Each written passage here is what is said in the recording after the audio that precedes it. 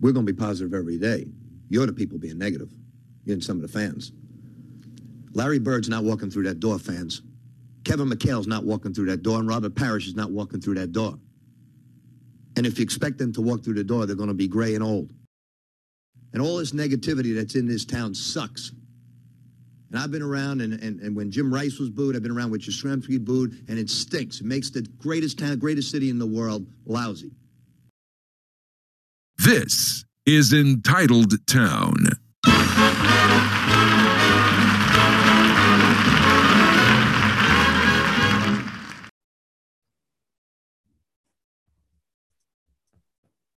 Hello, valuable listeners. Welcome to Entitled Town. We have made it on after some technical difficulties, but that's not your problem at all. And we've got an absolute embarrassment of riches with regard to topics to talk about. I think the one that's top of mind is going to have to be the Callahan-Guregian article that came out in the Boston Herald today. And we'll just open up the floor to that. Can I start by saying that there have been Asian land wars that started out less ill-conceived than this podcast. Ironhead, is down with the I don't know what's the Seattle the Gonzaga flu. This Callahan-Guregian, not exactly our boys from the Post during Watergate, but it is what it is. But so one of the things I'll say is the January 2018 Wickersham article, that was Van Natta as well, right? Yeah. Yes. There was lots that we could disprove factually, and there's already been one here tonight on the Herald story being the that judge is apparently going to the Shrine Bowl, and that was corrected. So there's that, and I think with that Wickersham story, there was a lot that was wrong factually, and he jumps to a lot of conclusions, things like that. But I guess the one thing I'll say is there was truth in it. It's not fake but accurate, but I think there was some truth to that story, and I think it kind of generally got it right. As far as this goes, I think probably there was frustration in the building because it bubbled over, certainly with the Mac's body language, Kendrick Bourne, who didn't do jack shit all year, shooting his mouth off with the scheming it up comment. So I think there is some truth to that, but based on some of the quotes, the way they were worded, like I just kept reading it, and there was a few of them I was like, that's fucking Zoe, like because it was couched as near the team and things like that. It's like, I don't, and who was the yappiest yapper of all? And we know Zoe likes to talk, so I don't know, but I'm sure there's truth in it. But I just think that they had visions of the New England regional Pulitzer in their head, and I think it really kind of fell flat. All right. Who wants to go next? Yeah, I'll okay. I'll jump in. Thank you, Brother John. It's so easy to distrust and dismiss the Boston media. And what about this article? Like with the burden of belief, I think, lies on the journalist to present something that's compelling enough where it's like, yeah, you're going to believe what they're selling you. This is completely anonymous sources. Mike on one talked about the fact that it's people around the organization, using Karen and Andy's words there, people around the organization. There's that at all drop, which makes you think that, Bedard is a source, right? It's just the phraseology on it is so leading. It's almost like you can kind of get a sense of where Callahan brings in some stats and some schematic stuff. And then Karen's dropping in stuff like light rain cut through a thick gray fog, choking Foxborough when Bill O'Brien walked into Patriots headquarters. That's why she's an award winner. Yeah. It's like because here's an exact quote from the second paragraph. Because in 2022, the Patriots were dead on arrival. I mean, this was an 8-9 team that going into the last week of the season had the final playoff spot, right? It's dead on arrival. Like at the very end of the article, she has this David Andrews thing, right? Again, I'm assuming that Karen wrote this part, right? It's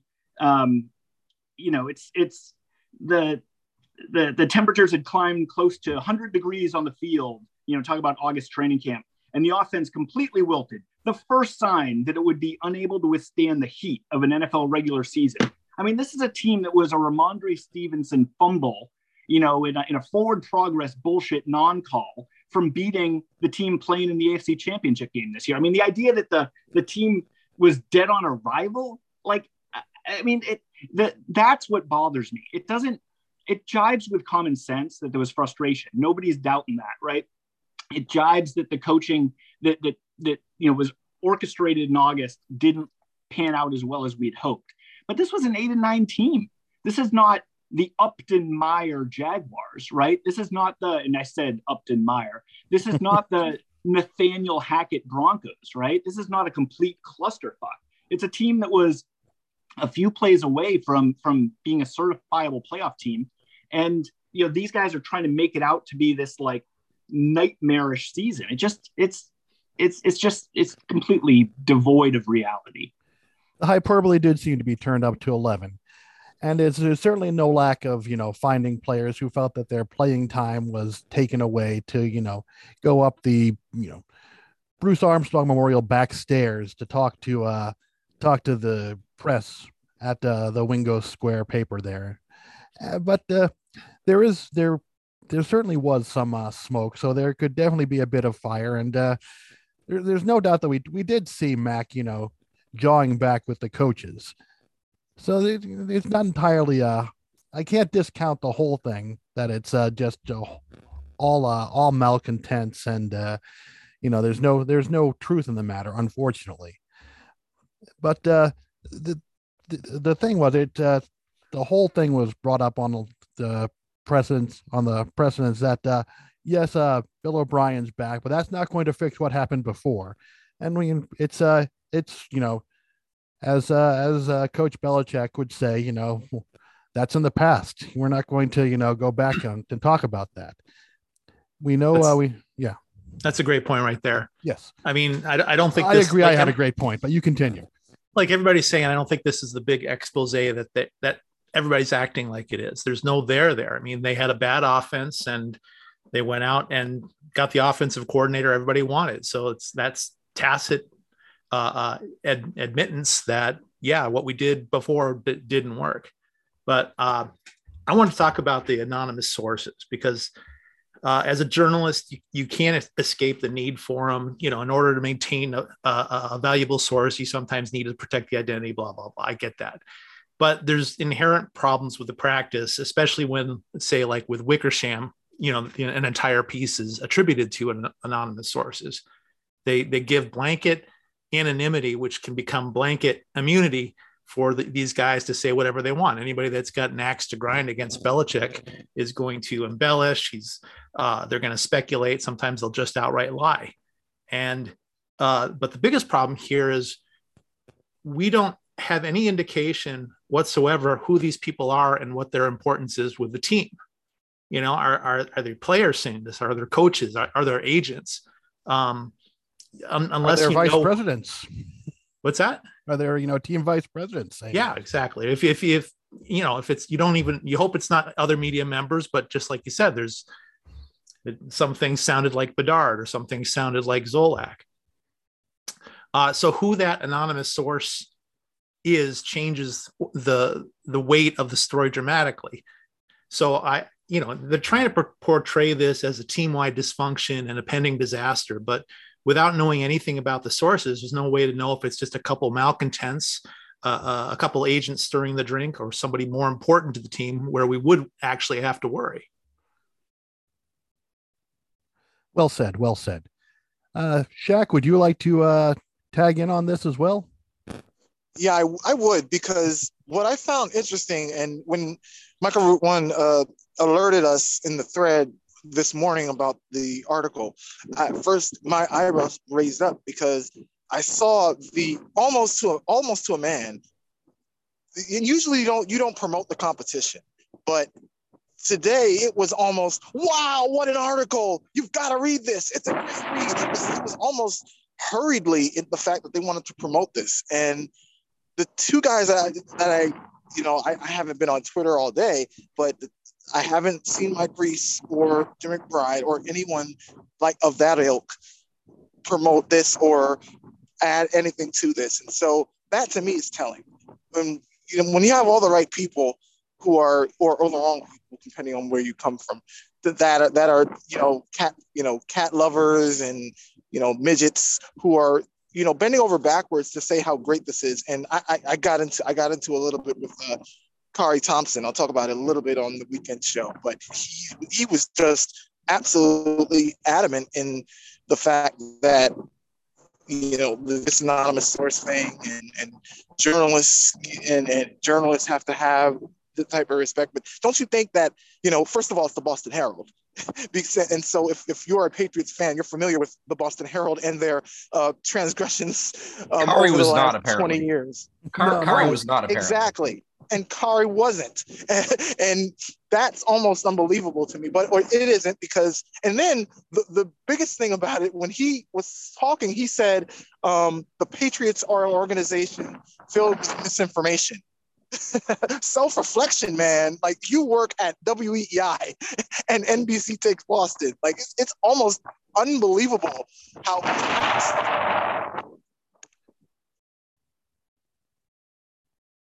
Shaq may have been hit by a snowplow, but these things do happen. But we know, okay. But again, that was an excellent point, talking about how we didn't hear from Mike Reese or Jim McBride. They were the Sherlock Holmesian dog that didn't bark with regard to this, with regard to that. All the unnamed sources, which is just like as Dan said earlier, it's just one of the things you have to deal with when you're a journalist, which is unfortunate. Yeah, I didn't think. I thought. I think. I am sympathetic to that, but like you said, it's what kind of vetting process do we think that the guy who is hired Gabby Starr is really holding Karen and Andrew's feet to the fire on their sources here? And come on. No, I mean, they're paid. Look, we know they're paid by the click, right? We know that a story like this can be full of anonymous sources. It could be the Zolaks and Bedards. It could be players. It could be, people sliding into their DMs, Ben Volen style, right? Mm-hmm. It's, we really don't know. But what we know is Boston media is rife with writers who will take dude slides into DMs and go with it, right? We know they'll go with, this garbage bullshit sources and make up Spygate stuff, right? This happens all the time. So Don Yee impressionists, right? Right, exactly. The Don Yee impressionists. This happens all the time. So when you write an article like this, that's nothing but anonymous sources, people around the team, it's like the burden of proof is on the writer to convince a readership that is full of disbelief, or at least ought to be. And I will say this, to your point, Scartzy, yep. Like, there's obviously some smoke here, right? I mean, we all saw it with our own eyes. I think the thing that strikes me is, was there much in that article that is beyond what has been reported on Twitter for the last 3 months? I mean, everybody who's followed the team has had frustrations at times with, we talked on this podcast about the fact that Patriots were at the top of the standings on delay of game penalties. Like, I'd love to know that. Like, who can answer that? Why was the team so consistently slow in getting the plays in, and why were they burning timeouts too soon? And like technical stuff like that, I would find interesting, as opposed to relying on Scott Zolak, to talk about how, Mac didn't like Joe Judge, period, at all, period, Well, we all know the only reason the plays weren't getting in was because of Matt Patricia. He's just become the absolute scapegoat for everything in the organization. No. Now it's Joe Judge, Scartzy. No. I still want to blame that guy. I do think it is funny though, that Scartzy, I think you might have pointed it out, that now that they have made the move, with O'Brien. Now the narrative had changed to not Bill's stubborn. He won't do the right thing. He blew it. He blew a season. He wasted a season. Yeah. Yeah. And I don't, I don't get, I have a hard time taking that at face value coming from people who don't actually want them to win and who are openly rooting for them not for it to be a disaster. Like, what do you care if they wasted a season? Who gives a shit? Like, you don't care. You don't want them to win.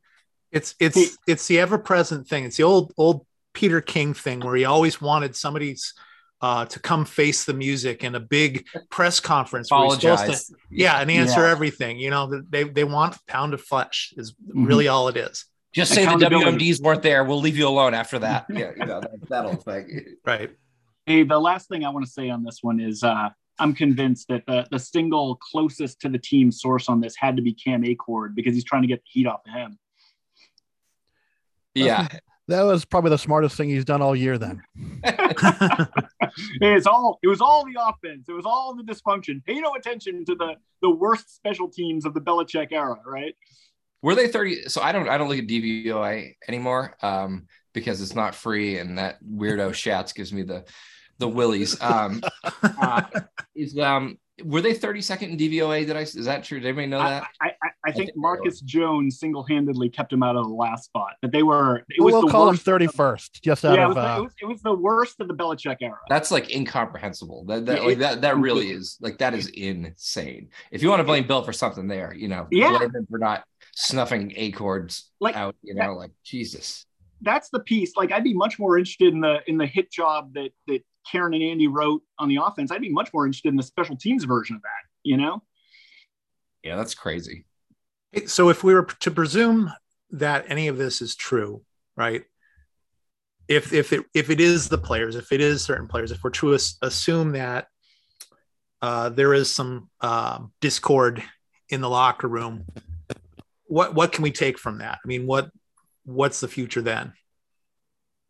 I mean, I think discord in the locker room is probably accurate, but I will say, they didn't stop playing hard, even when they sucked. They kept playing. Do you lose a little brain drain when McCourty and Slater possibly hang it up? Maybe. And there is some something to the inmates running the asylum thing, but getting what they want. But to me, it feels to me, just from this vantage point, that it feels a little bit like a Sean Springs and whoever, I don't know, Derek Bird, I don't know if Derek Bird was Sean Springs, but Adalius, like, and feels like Bourne was one of those guys, but I don't know. I don't think that it portends for disaster going forward. I kind of don't, because I think the quarterback has the locker room on the offensive side, and I think O'Brien will have the locker room. So yeah, I think it'll be okay. I'm a big believer in the how deeply embedded Patriots culture is. I mean, certainly McCourty and Slater are losses, team leader guys, but I'm a big believer in the culture. I'm a big believer in Belichick kind of cementing that going forward. And I also think that this is typical, like, competitors want to win. I'm sure they looked across, like the Bills game. Do I buy the smoke in that article about the frustration on the Bills game at the end of the season? Yeah, I can buy that. They want to beat that team. I mean, this is alpha competitor frustration. I mean, we see Stephon Diggs going off on Josh Allen in a playoff game, right? I mean, this happens. This shit happens. People made a big deal about Mac yelling at the coaches, right? As if we didn't see Brady screaming at Bill O'Brien several years ago, right? Screaming at, I mean, this stuff happens. Everything old is new again. Absolutely. I want these guys to be pissed off they went 8-9, right? Like, I want them to be frustrated. I want guys to be frustrated they didn't get the ball more. At the same time, the Patriots have always been about complementary football and winning football, and guys that are willing to put their individual accolades, secondary to the team accomplishments, right? So I can imagine if you have guys bought into that, they've put their individual accolades secondary, and then the team doesn't accomplish anything, then that can be frustrating. And I'm very sympathetic to that, and I believe that's the case. That's not a huge expose. That's winners wanting to win. Yeah, the same goes with Mac with his the anger issues that they were trying to play up at the tail end of the season. Well, I'd like a guy that's that's pissed off. Shows he cares. Yep.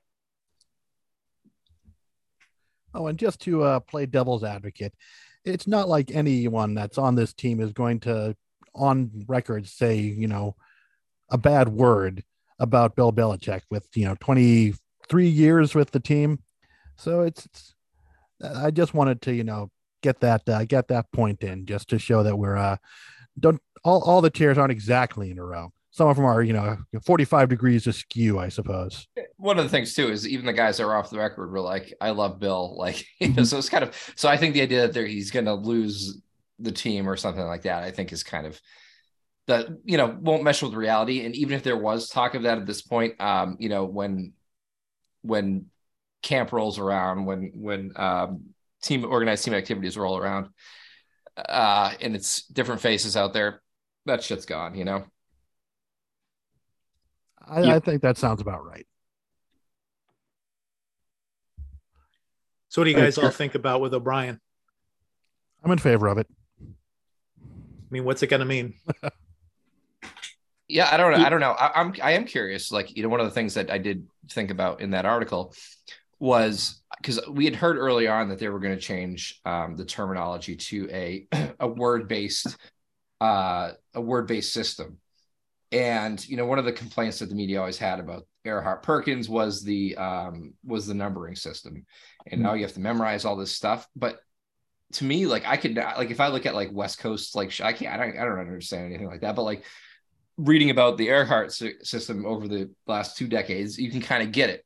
So I'm just curious, who thought that was a good idea to go away from that? Why, and will they be going back to a numbers-based play calling system? That's like, that stuff is interesting to me, I think, because it seems like they did go away from a lot of the other stuff that they were trying to do earlier in the year, the zone run stuff. So I don't know. You know, the one thing, you know, I was pretty strong in saying I don't think it's the plays they're calling. If you want to. Throughout this past season, that was the primary problems. The one thing that I thought, from a standpoint of what do I see when I'm looking at this, is from a formation standpoint, running some of and then they mentioned that today too, the Ram stuff, and I didn't like that this year when they're lining up Jacoby Myers offset for Mac and the gun like he's fucking Cooper Kupp. You know, it's like a lot of that shit. The tight formation stuff, which I think, you know, you're running these kind of tight stack things. It's just like, it doesn't look like the Patriots offense. So I'm curious if it goes back to, with Bill, looks a bit like it used to. Well, if they do, will Belichick have to apologize publicly? He should. He owes you, caller. You know, and the thing is too, going back to the article one more time, is you know, I was thinking too, like the human need to kind of retroactively create a narrative in our brain is, I think, you know, it looks like it makes things look. We have to say, oh, it was the worst thing we've ever seen. It was so bad. Well, you know, it was. I'm sure it was. We had documentation of how hard it was in 2009. You know, we had the NFL films. You know, we can't do anything. We can't run the ball. They just sit down on Wes and they take away Randy over the top and we're screwed. We can't do anything. You know, so the idea that it was never a slog before, I think, is like maybe a little short-sighted in looking to kind of create that kind of story to tell the story in our mind, you know, of what happened. You mean there's never a competition for the quarterback position in the Brady era ever? It was never called into question? No, not at all. Yeah. Ask Dave Brown that one. Yeah. I want to talk about this past weekend and the games that just completed. Yeah. Let me see. Let's start with the Niners-Dallas game. How about that formation? All right. Oh, wait. Go ahead. Go ahead. I was just gonna say, look, I was at that game, right? And it was a blast to be at. And I got a lot of thoughts on that game. I should jump on a 49ers podcast, I think. The everybody wants to knock that formation at the end, the fact that your $50 million, $40 million quarterback, Dak Prescott, gets the ball, the possession before, 3 minutes left, and they go 3 and out. Like, I didn't see enough people really kind of zeroing in on that. I mean, there's the Baltimore, Indianapolis Colts, formation kind of spoof that they did at the end. How about the fact that Dalton Schultz couldn't get 2 feet in bounds on a pretty simple out route, right? The play before, which would have set him up at the 40 with 7 seconds left. That stuff, like, there's so many watching the Niners in that game, win that game and execute in a rock fight sort of game. Oh man, it reminded me of some of those great Patriots wins, right? The Dallas is, they've got the flair at quarterback, and the Niners got Brock Purdy, and they're just doing the little things, right? Watching the Niners just catch the ball on 3rd down and convert, these bang bang plays, making those plays, getting into field goal position, kicking a field goal with 1 second left in the first half, right? To take the lead, whereas Dallas is, missing a field goal or missing an extra point, getting it blocked. So it was just this like, I was thinking about, like, it's a playoff game is like a ledger, right? A 2-sided ledger. And all these little things kind of stack up over the course of a game. And the team with fewer mistakes on the ledger, is going to win that game. And the Niners had very few mistakes on their ledger, whereas Dallas had a lot of little ones. And that's the difference.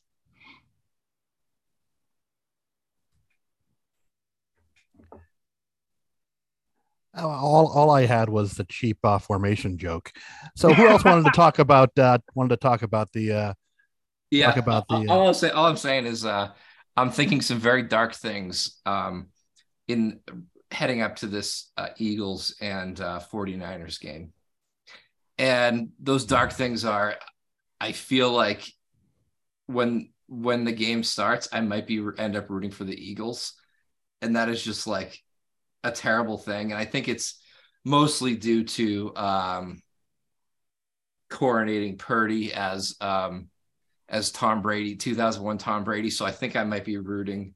I might be rooting for the Eagles, which is just disgusting. But yeah, you're so fickle with that. You're so influenced by the storylines. Oh, absolutely, I am. I'm like Charlie. Speaking of, I'm like Charlie, and It's Always Sunny with my my conspiracy lines behind me. I really am. I really is. I can go back 20 years plus for to retroactively keep a narrative alive. So yeah, I'm out on Purdy. Oh no! I can't. I'm pulling my chair way out of that row. I want, and Dan, you got to jump in. You teed off this topic, but I got no problem with Purdy. I get no worries about some silly convoluted Brock is the next Tom Brady 2001 era. I like Jalen Hurts. I got no problem with him. I'm actually, whoever wins the NFC Championship game, assuming Kansas City wins, I am all in on the NFC team in the Super Bowl. Well, that's still a big assumption that Kansas City wins. Yeah, which is a nice problem to have. Yeah. All things considered. If it's Cincinnati, I'm watching the game with, like, I don't really care. Like, let's have a great game. Both teams should have fun. Exactly. Mm-hmm. Fairness. I've got nothing against the Eagles other than their fans. Yeah. Well, I've got another one, but I have plenty of problems with Howie, but that's not a Howie problem. That's right. A Peter King. That's a Peter King problem. So. Right. You have to dig deep for that one. Yeah. Right. I was loving that with the demise of the Bills from the playoffs comes the demise of all the stupid storylines everybody tried to project on these playoffs. That there would be some sort of storybook ending were the Bills to win the Super Bowl after what happened to Hamlin. And they tried to shoe in like the shooting, and they tried to shoe in all the blizzard, like all the poor Buffalo. They deserve this more than others. Blizzards. Come on, that's not even. That's not a they. That's a Bert. That's not a they though. And then the league did their damnedest to try to make this come true for the Bills too. They screwed over the Chiefs. They screwed over the Bengals, and none of that came to pass. So I think people try to look for these things to be preordained, like God plays a part and favors one team over another. There was this Second City in Chicago. There was this old skit where a player was being interviewed after the game, and the player was expressing how much he owed the win to the Lord. And so the reporter followed up with something like, your victory today eliminates any hope for Kansas City. So tell me, why does God hate the Kansas City Chiefs? And so I just like anything that removes any of these things that feel like it's not preordained. I just didn't, just removing that, especially I think about Hamlin, what he's going to be facing. I don't know what's going to happen with this guy, with his life, with his Lord football and Savior. career. He's Lord and Savior. He's certainly not alive. Right. That was weird. That was funny though. That made me laugh a lot because where did that come from? Well, it was really like you didn't get a good look at him, and you kind of understand why. He probably needed to be careful when it comes to germs and things of that nature at this point in his recovery. But it was just hilarious that we never got a good look at him. So it was like, that was perfect, especially for those. Oh yeah, you got him. I was looking happy. like Claude Rains in The Invisible Man. That's not going to create any any conspiracy theories at all. You gotta feel bad for the Hamlin they had in Atlanta for the neutral playoff game, right? Not being able to go in, and he's not going to do it. Yeah, no, he was going to get a SAG card for that. Yeah. Oh yeah. Man, I just got to say, we will hopefully in 20 years we'll look back on that game and still appreciate the Bengals and Joe Burrow and those guys for saving us from neutral site championship games in perpetuity. I'm convinced the league had this teed up. It was going to be a smashing success in Atlanta. Peter King was going to have his 5,000 words in Monday Morning Quarterback without carrying water behind him, right? Laying out, with stories about all the good folks in Atlanta who got jobs from it. And, they would go deep into the economic impact for Atlanta. And, now of course, cities will be tripping over themselves to bid for these, which means, more money in the hands of owners and players. And what could be wrong with that? And like, that was a freight train going down the tracks, and it looked like a surefire thing. And the Bengals fucked it all up. And I love it. I will love them. I will always have a soft spot for that franchise, because now if the league goes with this route, they can't go this route based on the success of 2022's experience, right? They have to just do it, right? They can't fall back and say, wow, it was such a smashing success, everybody wants to do it, So I love the Bengals for that. Their storybook ending didn't come to pass. That was theirs. Yes, exactly. That was the league storybook. Yep. You were talking about how watching the 49ers reminded you of the Patriots. I thought watching the Bengals reminded me of some of the old Patriots. I thought that they imposed their will, both offensively and defensively, on the Bills. I thought that game was really fun to watch. Yeah, I caught the last quarter at the stadium. I was able to watch it at the stadium, and I couldn't believe how much the Buffalo threw the ball. It's like they got way finesse, and the Bengals were the smash mouth physical team. And this was the year for the Bills. You look at where they are salary cap wise, and you look at the contract situation they've got with some of their guys. You look at guys like Edmonds being a free agent. This was their year, and I don't know their fans have fully grasped that, but if they have, they've got to be absolutely devastated they went out like this.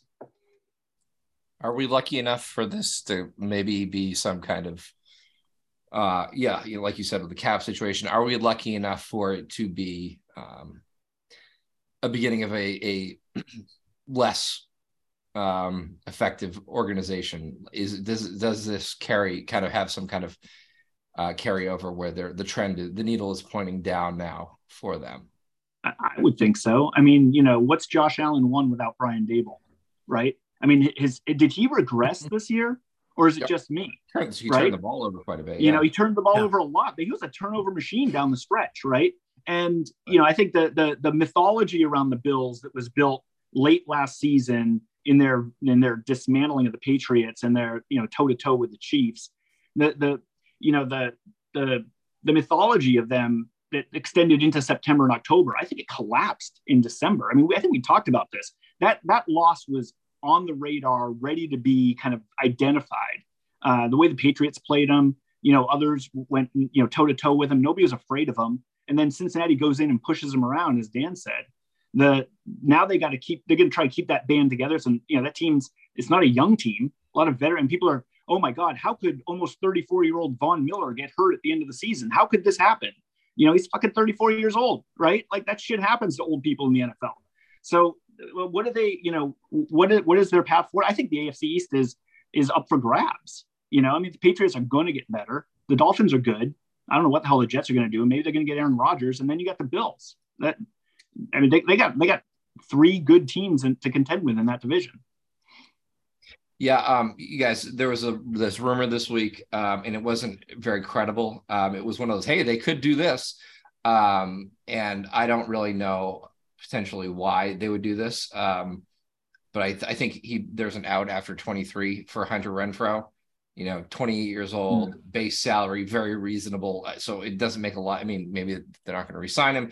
Maybe he didn't buy in there. That would be a guy, if I was going to target someone in the league from a receiver standpoint. I know people were saying like T. Higgins or something.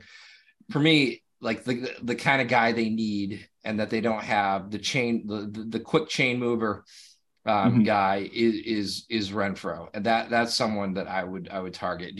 Are you guys on board with somebody like that? Yeah, it's a good target. I'd be happy with that. He's got the right pallor, everything is correct for Bill. But no, I like the guy. I think he's tough. So that would be somebody that I would like. And then I think you get him with O'Brien, and you get another Parker another year in the system, and I sound like Red, and I sound like Red with, we got Larry, we got one or two little moves, we're ready to go. TTT. I was trying to identify the player on other teams that would be that third down back. Who's going to be the Burkhead or the Woodhead or the who's going to come in like that? The Lewis, Yeah, throw Lewis in there. Good. They're not on to us now. That's right. Yeah, that got off to a bad start, didn't it? James White would qualify as well. No, yeah, you can't do that to Ramondre again. It was too much. Yeah. Oh yeah. Yeah. I mean, a lot of it was a Harris injury, but like even without that, it's too much. Not fresh at the end for sure. Well, what was Strong's reputation in college? I mean, is he have that capability? I know he's fast as all get out.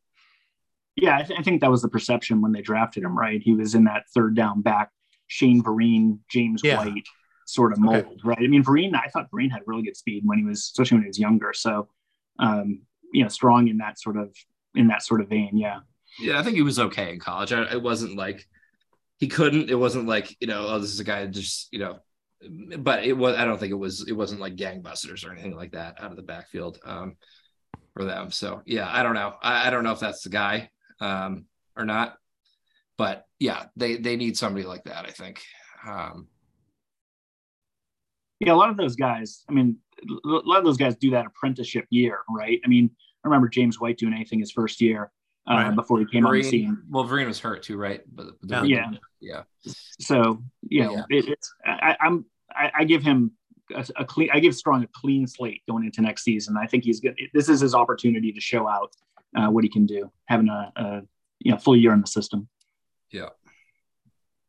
All right. Well, we solved the problems. We're good to go. There we go. Just draft a couple tackles. Maybe trade down for him. I have a question that I'd like to throw out there. Where's Tom going? Is there a perfect spot for him to parachute into, like Tampa? I don't think so. Vegas would be. I think that's got to be the Vegas. Vegas has got to be the Vegas favorite on this. Would be my assumption.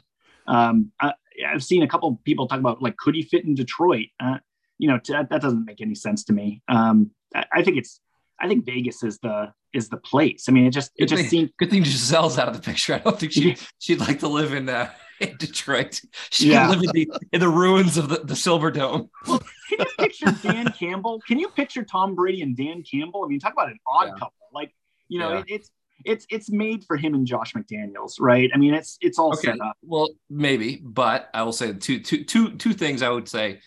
That's the most obvious, but I believe Josh was the Tom's changed guy.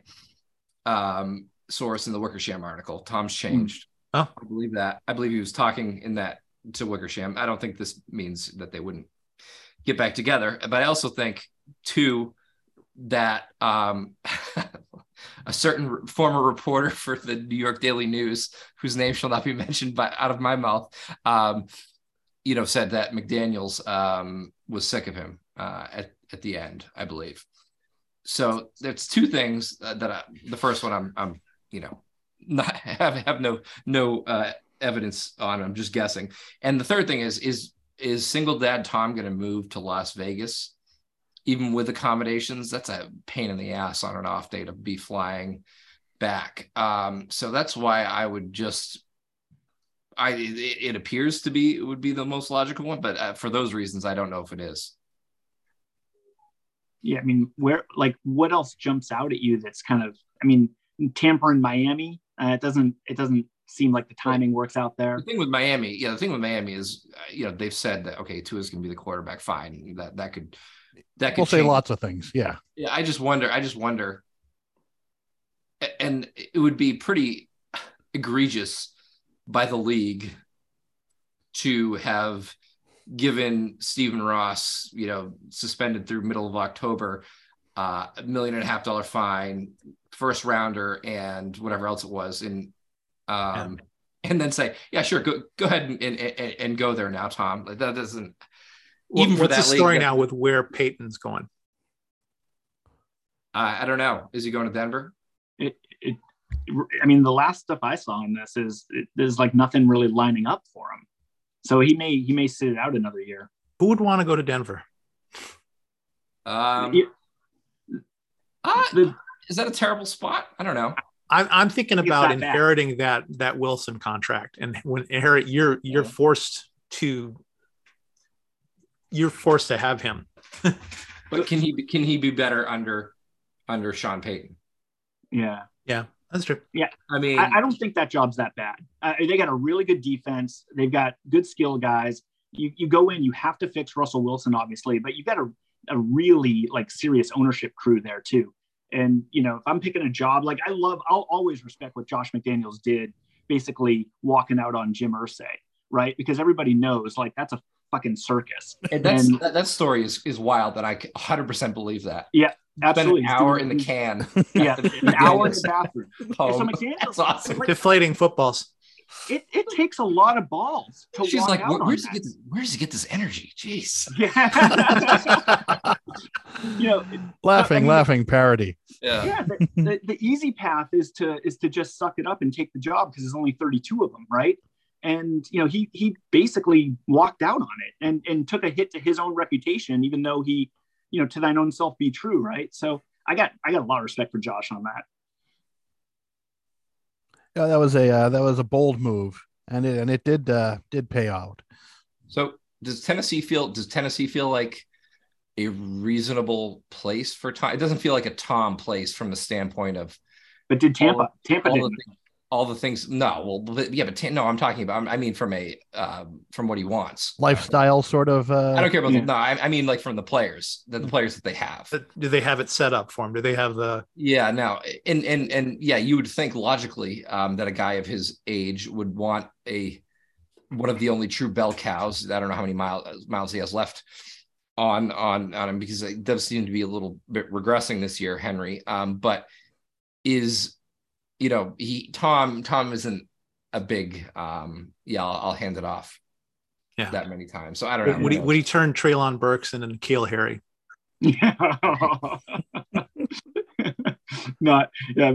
Maybe for one season, then the Patriots can get their hands on him.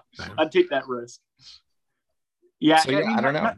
Nothing jumps out, right? Like Tennessee, being back with Coach Braves, and maybe there's something there. They certainly have a need. How many teams want to go all in on a guy like Brady? You made this point, I think, on Twitter, Mike, on Route One. Going in all in on Brady, knowing that the cap destruction, right. Pride goeth before the fall, right? The cap destruction is just a couple years away.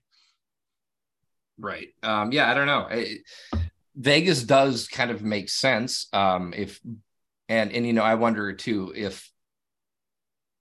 if that's Josh is, all things being equal, maybe Josh wouldn't do that, but also he's got to live to fight another day. He's got to keep the job. And if the owner wants him, I'm sure that that would probably make sense. So I guess it does check out, and maybe Tom doesn't care about as much about tucking in young Vivi and mouth kissing Benny anymore. So I don't know.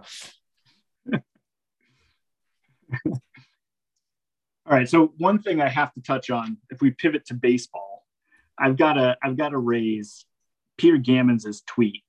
Red Sox Nation in January 6th mode at the Fan Winterfest.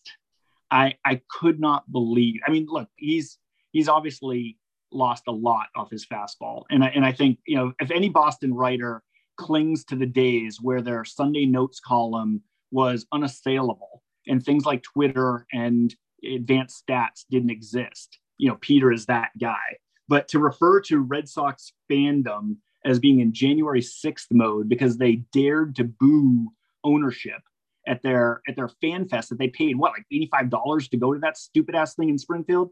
I mean, Jesus Christ, I'd be booing for that reason alone.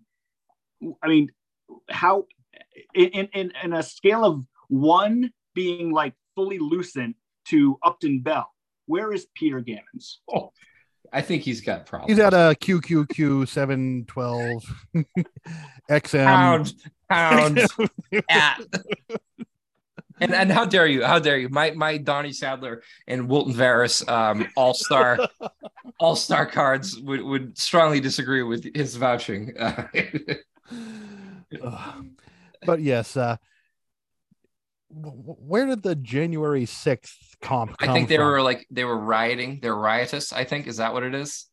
Were they saying that team scorekeepers cost them some wins this year, and it was very unfair? Yeah, he's threading the needle a bit on that one. They didn't want to posthumously certify Jerry Remedy as president emeritus of Red Sox Nation. The dismemberment of Wally the Green Monster will commence at 8:15. Oh shit! Yeah. While we're talking about the Red Sox winter thing, I'm assuming you guys all saw the Gabrielle Starr, what she sacrificed to get her story in. That was amazing. Yeah. I mean, she sat in a car.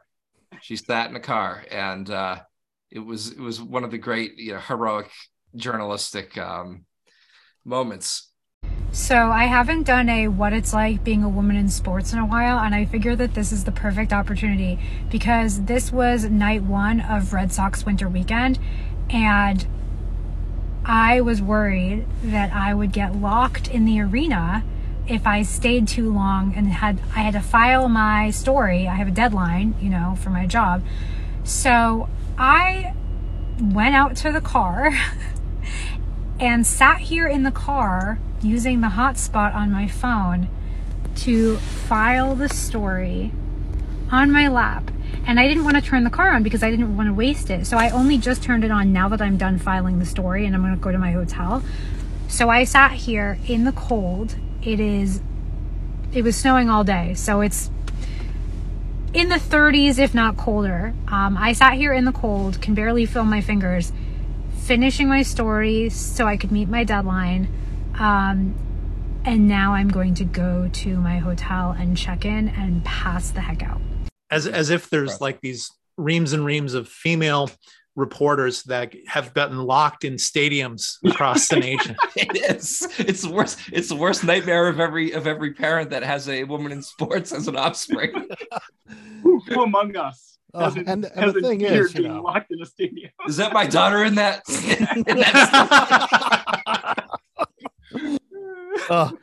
As if there's some guy, there's a security guy that sees the guy reporter still in there. It's like, oh, okay, you're fine. You can come out, but the girl reporter's got to. What's the gif? What's that gif of the guy looking around the tree rubbing his hands? And if only there was some way to turn that digital recording device she had into some sort of crude telephone so she could call help if she was locked in. She MacGyver's her way out. That's the MacGyver her way out. she looks at the phone. She's I can't. Oh God.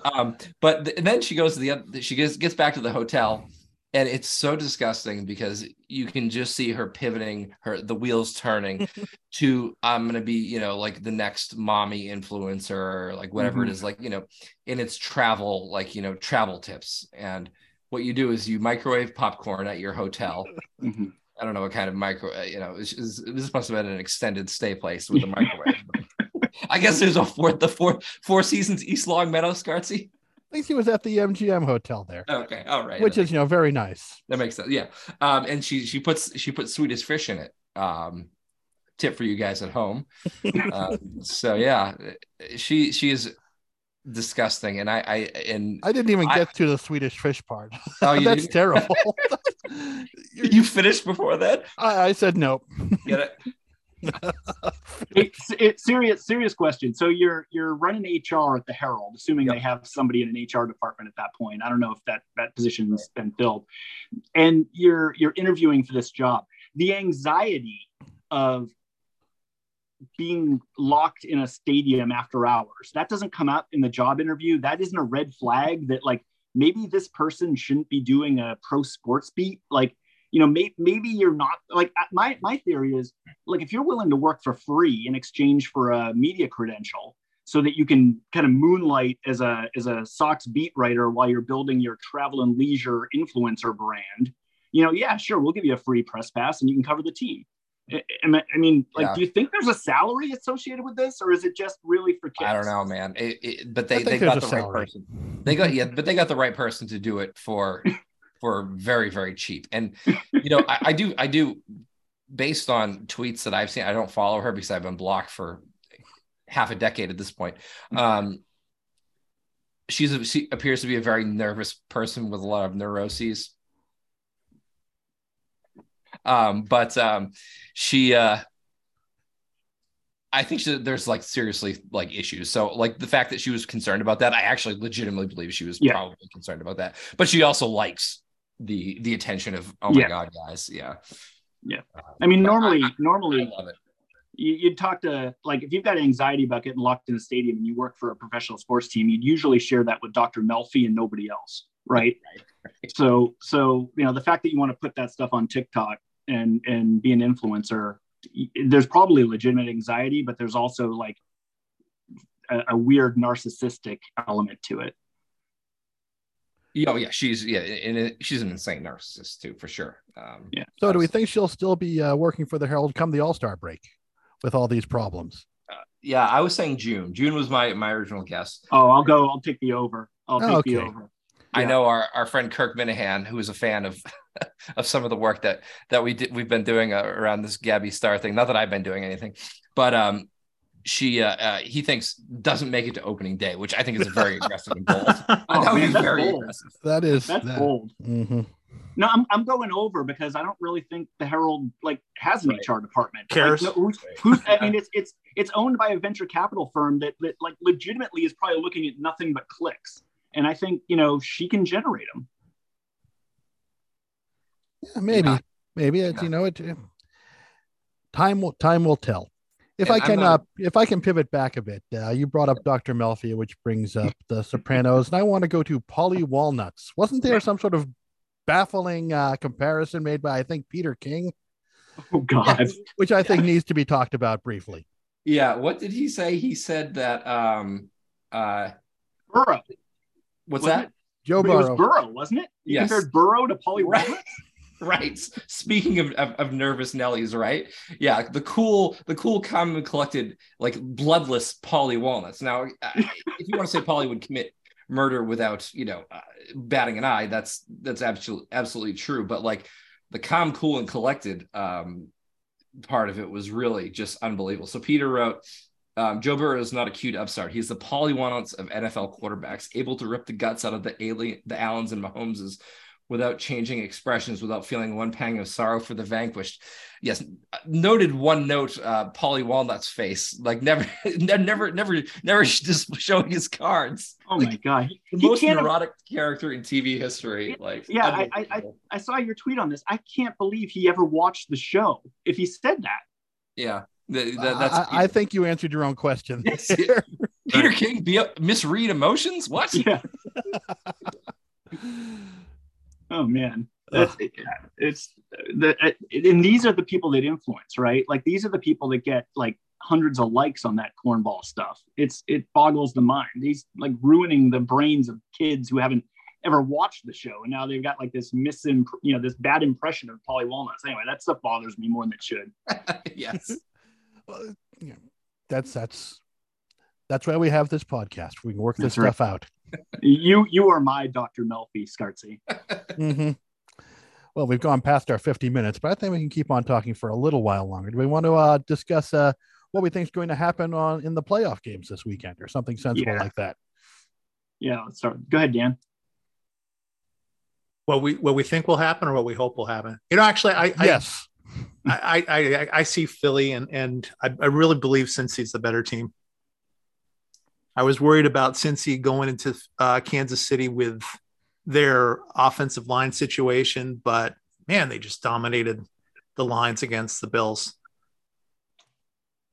I'm going with Eagles, and my head says Cincinnati, but I'm going to go with we're going to be miserable, and we can't have nice things. And Patrick Mahomes, hero on one ankle, is a narrative that we're going to have to be we're going to have to live with.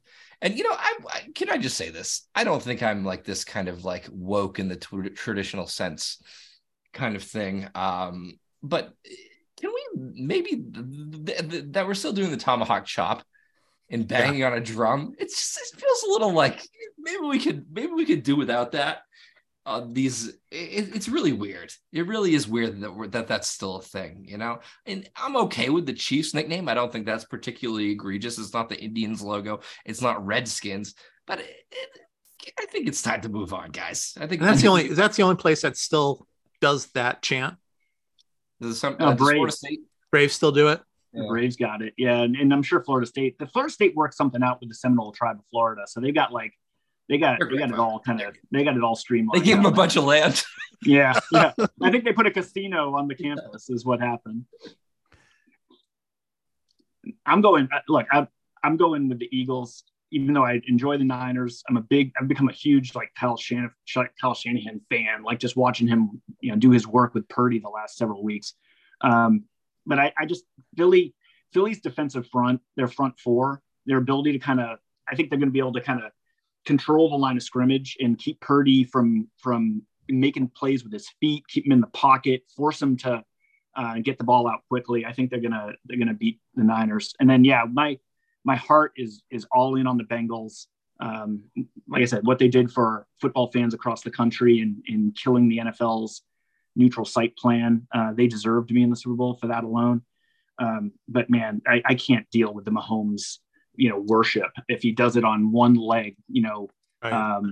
Oh God, and there's a Zapruder films they've been breaking down of him in practice this week of, the way he's been moving, the way he's been walking to the podium. Nobody walks like that. It's going to be awful. It'll be awful. So please, Bengals, Joe Burrow, finish this thing out and get to the Super Bowl again. What shape are the Niners in injury wise? I thought I saw that McCaffrey and Debo weren't practicing or didn't practice. Yeah, I think it's just bumps and bruises stuff. Okay. I mean, they'll be good to go. All right. Well, I see. I would like to see Cincinnati, of course, for the reasons that everyone else said. And I'd like the Eagles to make the Super Bowl because I believe that if they win another one, that will finally break the curse and Up can have the sweet release of death finally. That's my reading of the tea leaves, but that's neither here nor there, I suppose. Any final thoughts from Mike on Route One or Brother John? None. No, I have not. I've thought enough. We've done enough. We've done enough thinking for one night. We managed to somehow, cobble together a podcast on the very. I'm going to give us all an A- for this one. All right. I'll take it. All right. We have had Dan with us. Shaq was here briefly. He is still alive. Don't worry. We've got proof. Unlike of life DeMar from him. Hamlin.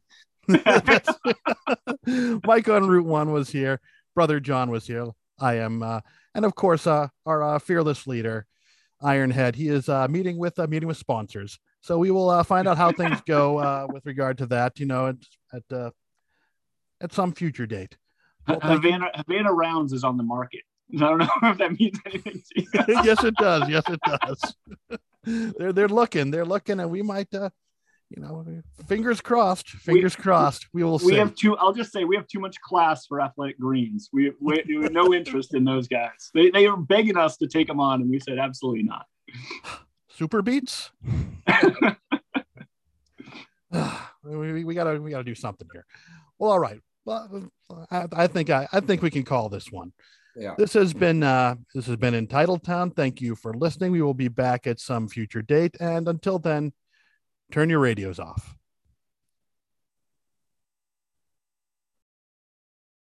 And we're going to stay positive all the way through. And if you think I'm going to succumb to negativity, you're wrong. You got the wrong guy leading this basketball team.